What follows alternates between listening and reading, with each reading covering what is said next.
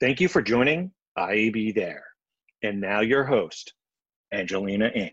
Over to you, Angelina. Thank you, John. Hi, today's July 29th. I'm Angelina Ng, VP of Measurement and Attribution here at the IAB and IAB Tech Lab. So welcome to our daily live stream in which we connect the digital advertising ecosystem. Today, our topic is on better and more measurement standards with one of my favorite guests, John Nardone, CEO of Flash Talking. So let's welcome John. Hi, Angelina. Thanks so much for having me today. Well, thank you.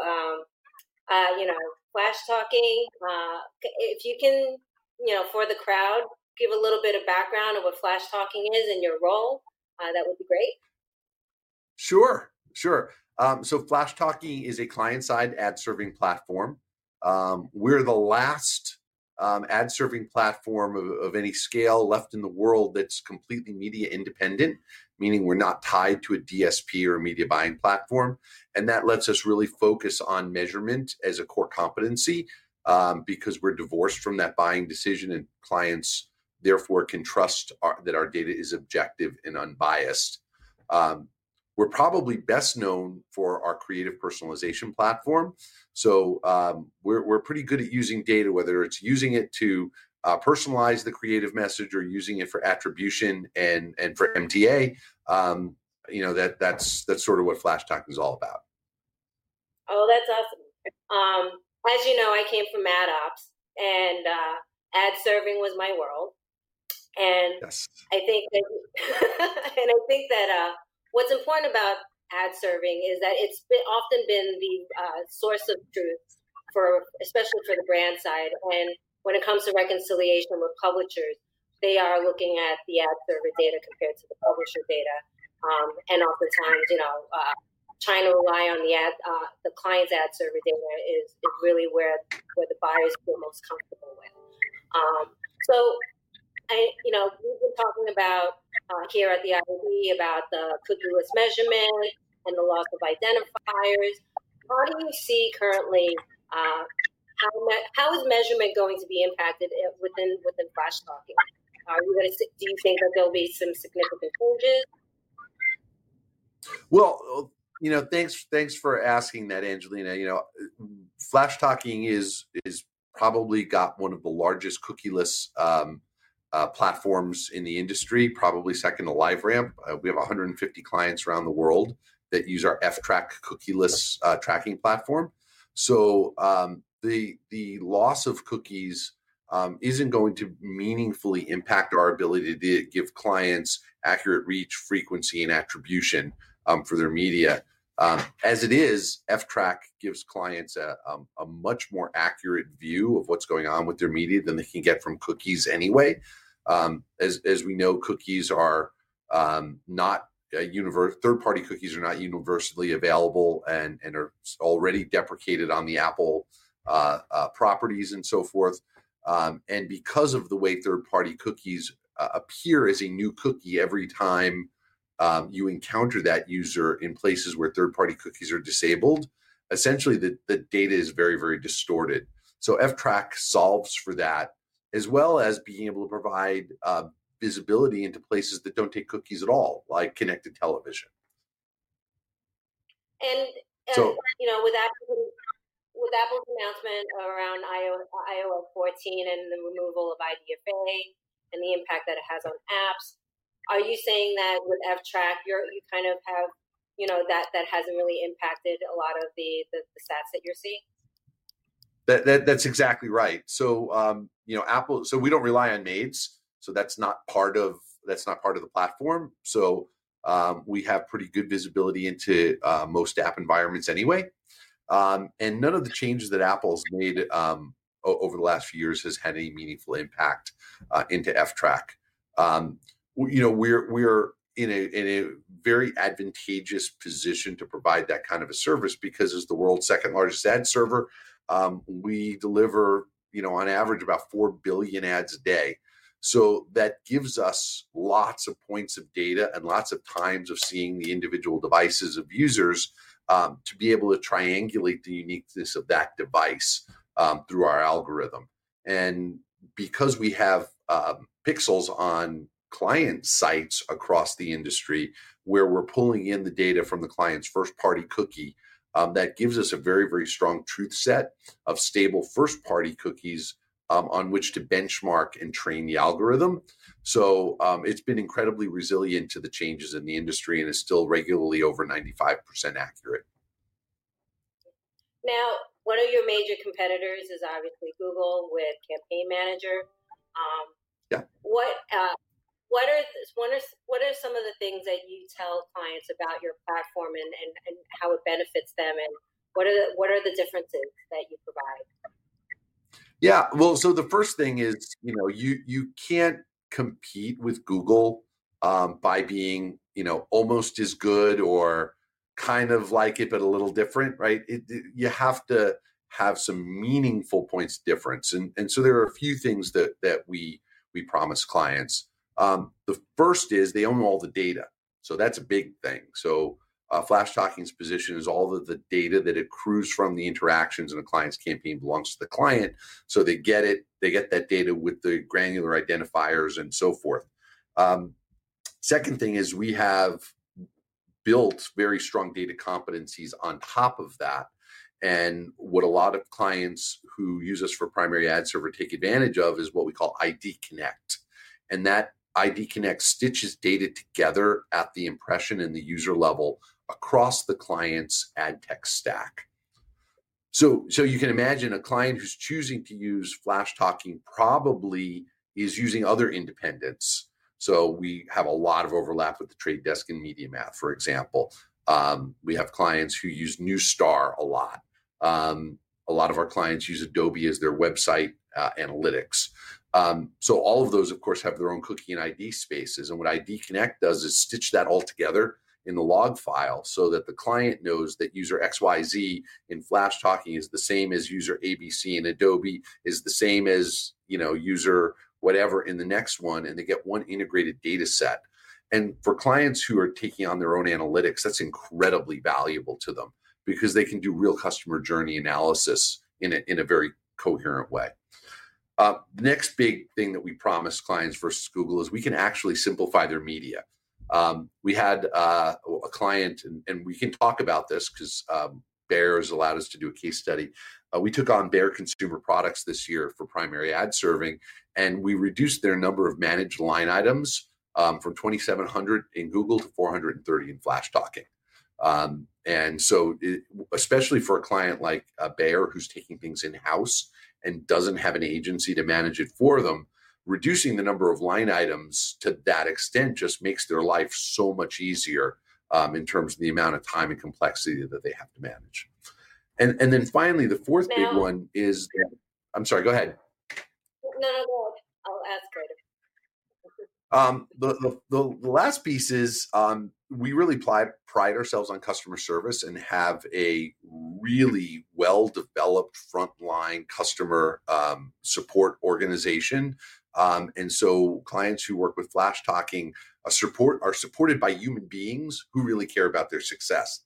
And that manifests itself in so many ways in terms of helping them with best practices, giving them advice on how to set up their campaigns for the best effect, being there to troubleshoot with them, and so forth. And those are just, that's support that's just not available from Google. Yeah, I found that one of the things that really helped me, because we worked together a few times, is getting that level of customer support. But the other thing is, especially from the support side, is really trying to understand how the systems need to be structured and the hierarchy of them. I find oftentimes that a lot of ad ops people or brands kind of set up campaigns and not reevaluate how their platforms how their system should actually be set up. And I think that's one of the things that you guys you've helped us out when I was on the other side. Well, it's a real challenge. A lot of work goes into getting a campaign set up, and particularly when you're working with an ad server that's separate from your DSP, you've got to get those things to sync. And so then if you want to change things, you're changing them in two systems, and that becomes daunting. So people then put that off, and their structure their campaigns sometimes outgrow or change over time, but they're reluctant to change the structure. And obviously that's suboptimal. We've really worked very hard to address that with API level integrations, and we launched earlier this year an API level integration with the Trade Desk that allows you to push line items, if you will, or placements from Flash Talking programmatically into the Trade Desk, so you don't have to do double work and maintain two separate things. The systems talk to each other and handle that. So that frees you up a little bit to say, oh, well, if I change something, I don't have to worry about changing in two places. I can just push those changes forward and they'll populate in the other system. Yeah, I think that's really important, especially having that kind of one-to-one where, the way that tags are set up in an ad server doesn't oftentimes translate when you have a programmatic team implementing. So having that one-to-one really helps with aligning the data much better and getting better insights. I know that one challenge that we've had a lot was around taxonomy. A lot of brands have their own taxonomy. A lot of agencies have their own taxonomy, and oftentimes the string is over 300 characters long. And so a lot of, anytime anything goes wrong, there's a lot of human error, and having to correct that information was always a pain. Are you guys solving for that? We have. So there's a couple of things. So we have a concept called data labels, where you don't have to rely just on this string in the placement name. You can actually attach metadata to it, and you can search and do all kinds of things based on the metadata that you set up, which gives you a lot more flexibility. And you can put multiple labels on a placement or a piece of creative so that you can search against them. So that's one way to just give you a lot more flexibility and make your life easier. The other thing is recognizing that, you've got all of these different entities. You've got your media buying guys, you've got your analytics guys, but you also have creative to deal with. And so we've got this concept called concepts. So got to be a better way to say that. The concept, the entity of a concept in Flash Talking is a logical grouping of creatives. So think a creative idea or creative concept that's executed in 7 different sizes. They get grouped as a concept, and now that concept has a name, and you can report against that regardless of where it's placed. So you're no longer having to figure out the individual pieces of creative and making sure that they're named appropriately, because that grouping of shared creative concept has one name, and you can report on and manipulate that in the ad server. So that's another way that it simplifies it, but doesn't tie you to trying to get a common taxonomy across all the different pieces of creative, because you can kind of group them together. And that extends, by the way, into social as well. So if you build a concept, you can include in that your social versions of that messaging.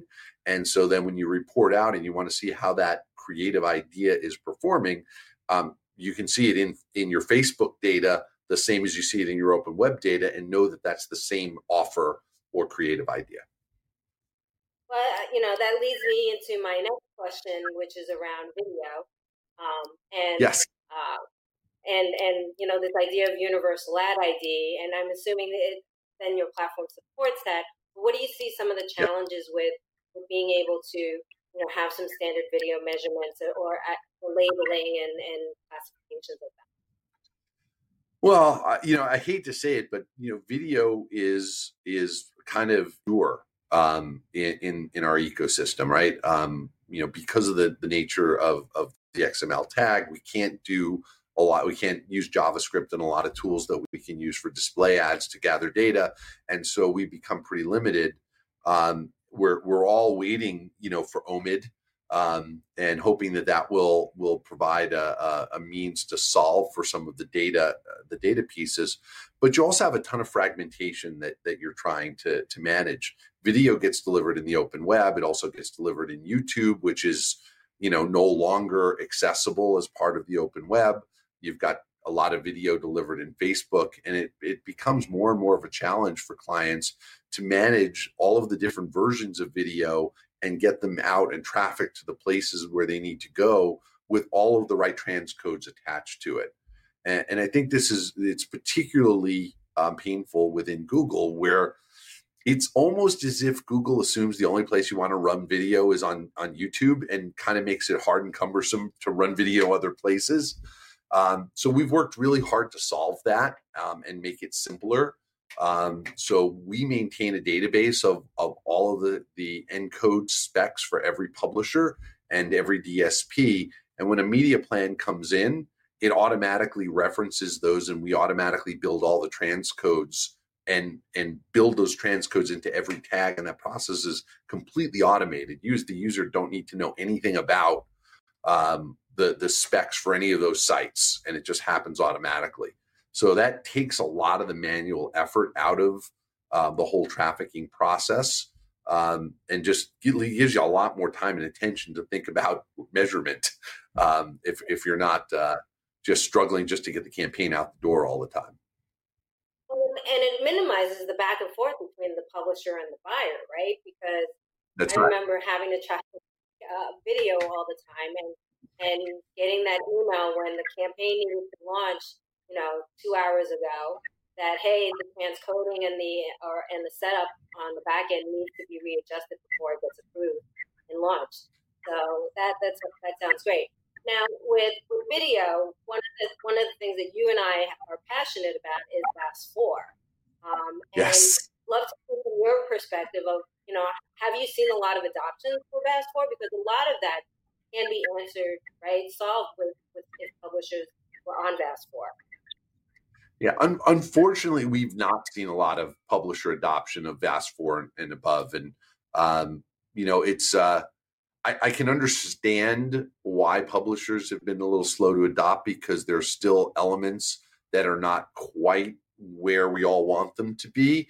And publishers, of course, are always under the gun, and these are sometimes heavy lifts for them. But boy, I just encourage all the publishers, you got to get with this. There's so many advantages to VAS4 for the end users in terms of the measurement, but as well as overcoming some of the data signal problems for SSAI. In VAS4, the ability for us as the ad server to get the signals back related to the user agent allow us to do personalization in a much easier way for video, and give the client so much more value. We have all this research that says dynamically delivered video is up to 7 times more effective than standard video. And yet for a lot of publishers relying on SSAI today, without VAS4, there's not an easy way for us to get the data signals to be able to personalize the video. So we really encourage our clients to focus their media plans on where we can execute personalization in video, because their dollars just work so much harder there. And so publishers need to really catch up in that area, because they will lose out eventually as big clients shift dollars to the places that adopt the new standards and give them more capability. Yeah, I mean, so I think, are you seeing, I guess publishers are probably mostly on VAS2, some have adopted VAS3, many have not adopted VAS3.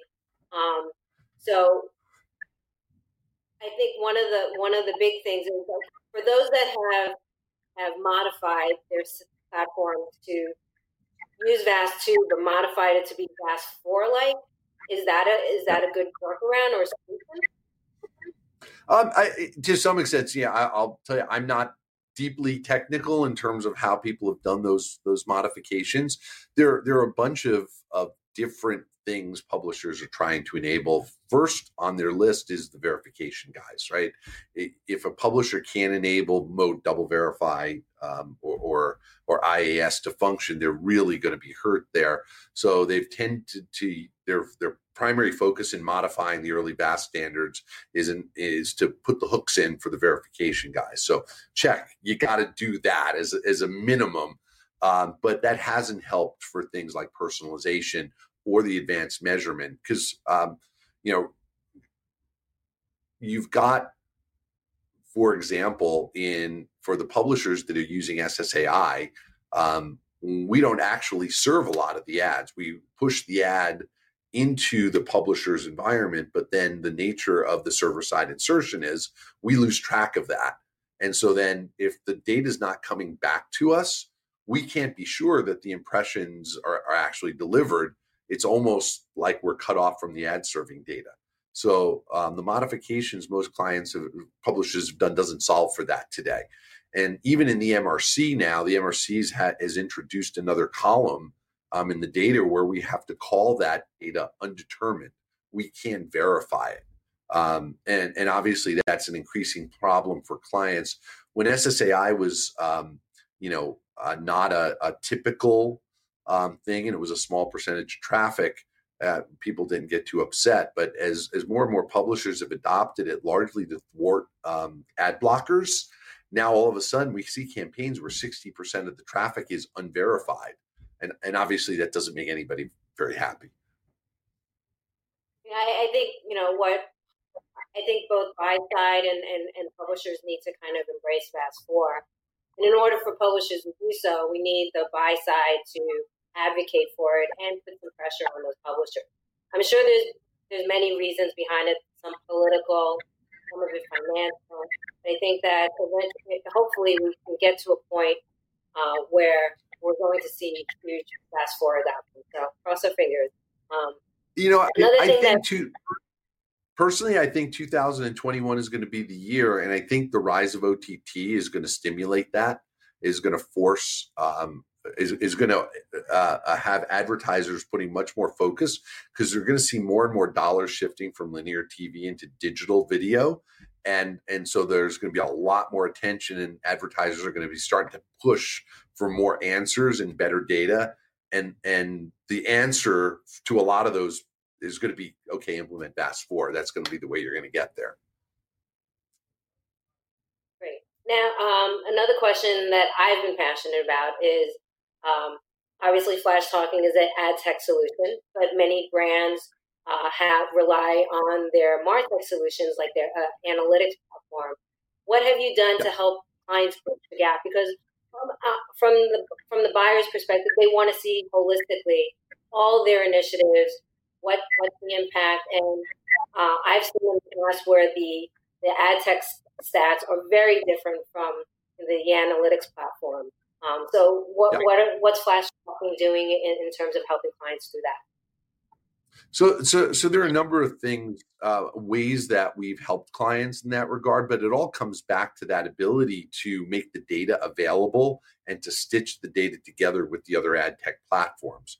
So we have a partnership with Adobe, for example, where we have integrated with Adobe Audience Manager, and we can push our log files right into Audience Manager programmatically.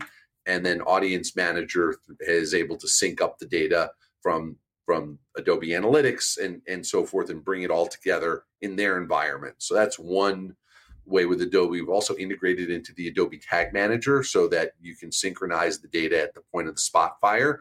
And Adobe can actually implement our pixels through the Adobe Tag Management. So there are a bunch of implementation things, but it always comes back to synchronizing the data. How do you bring that data together in a way that you have an integrated data set? And we have one client that we work with that uses the Trade Desk as its primary DSP, but it's not they don't always use the DSP. They still do a lot of direct publisher deals in different points around the world. And so we've worked with them to be able to implement the Trade Desk ID through Flash Talking, even when the Trade Desk isn't the buying platform. And stitching that together with the Flash Talking ID, they have a common data set then that they can implement across their whole platform, and they can stitch that into the rest of their data for their internal analytics team.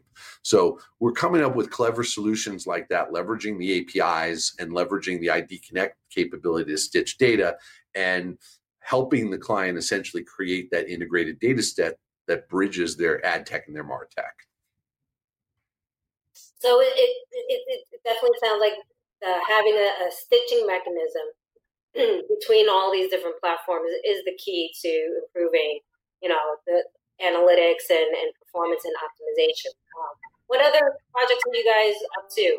Anything new that we should be aware of? Yeah, so we're really excited. I can't say who it is because they're not ready to announce yet, but we are working with a major global gaming platform and about to launch the world's first completely cookieless buying and serving environment. It's completely based on first party data. So that's one of the neat capabilities that Flash Talking developed a few years ago, frankly, before even the thought of cookies going away was on the radar, is to be able to implement ad serving in the client's first party. And you think with cross domain cookie restrictions that doesn't necessarily provide so much value, except when the client has a really strong first party data footprint of their own, and then all of a sudden some really magical things happen. So we've rolled out with this client, and we're in the process of bringing that idea to several other big global clients that own their own first party data footprint and allow them to be completely independent of the Google ecosystem. So we're really excited about that. We think that's got it's the kind of opportunity that is not available to everyone because you got to have that first party data footprint.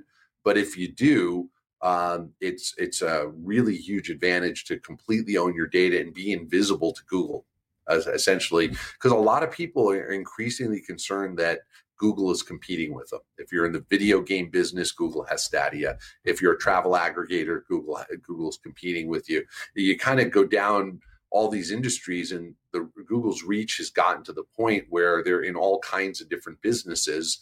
And if you run on the Google platform, they own all your data. So clients are becoming more and more sensitive to that and looking for an alternative. And the first party ad serving platform is a pretty neat way to address that. So if you're a brand that currently doesn't have a lot of first party data, what advice do you have for them? Well, it depends on what the basis of their concern is. If it's just about, well, I want to own my data, well, that's pretty easy. You put together an independent ad tech stack with Flash Talking and one of the independent DSPs, and you're going to be able to own your data. And that's pretty straightforward. If you want to be invisible or minimize Google's footprint or visibility to what you're doing, that's a little more challenging because, as I always say, in the ad tech business, Google is like the air we breathe, where it's all around us. And it's much, much harder for clients to sort of not allow Google to see what they're doing. But there are clients who are minimizing their footprint. We work with a big CPG client, who said, we just don't believe that it's in our interest for Google to have too much information about what we're doing. And we can never get away from them entirely, but we can minimize the footprint and keep the data to ourselves. That's for the big CPG companies, that's a concern with Amazon as well. They go, well, we don't want Amazon to have too much of our data. We want to work with them as a platform and as a retail provider, but they don't need to see everything we're doing and see who our customers are, right?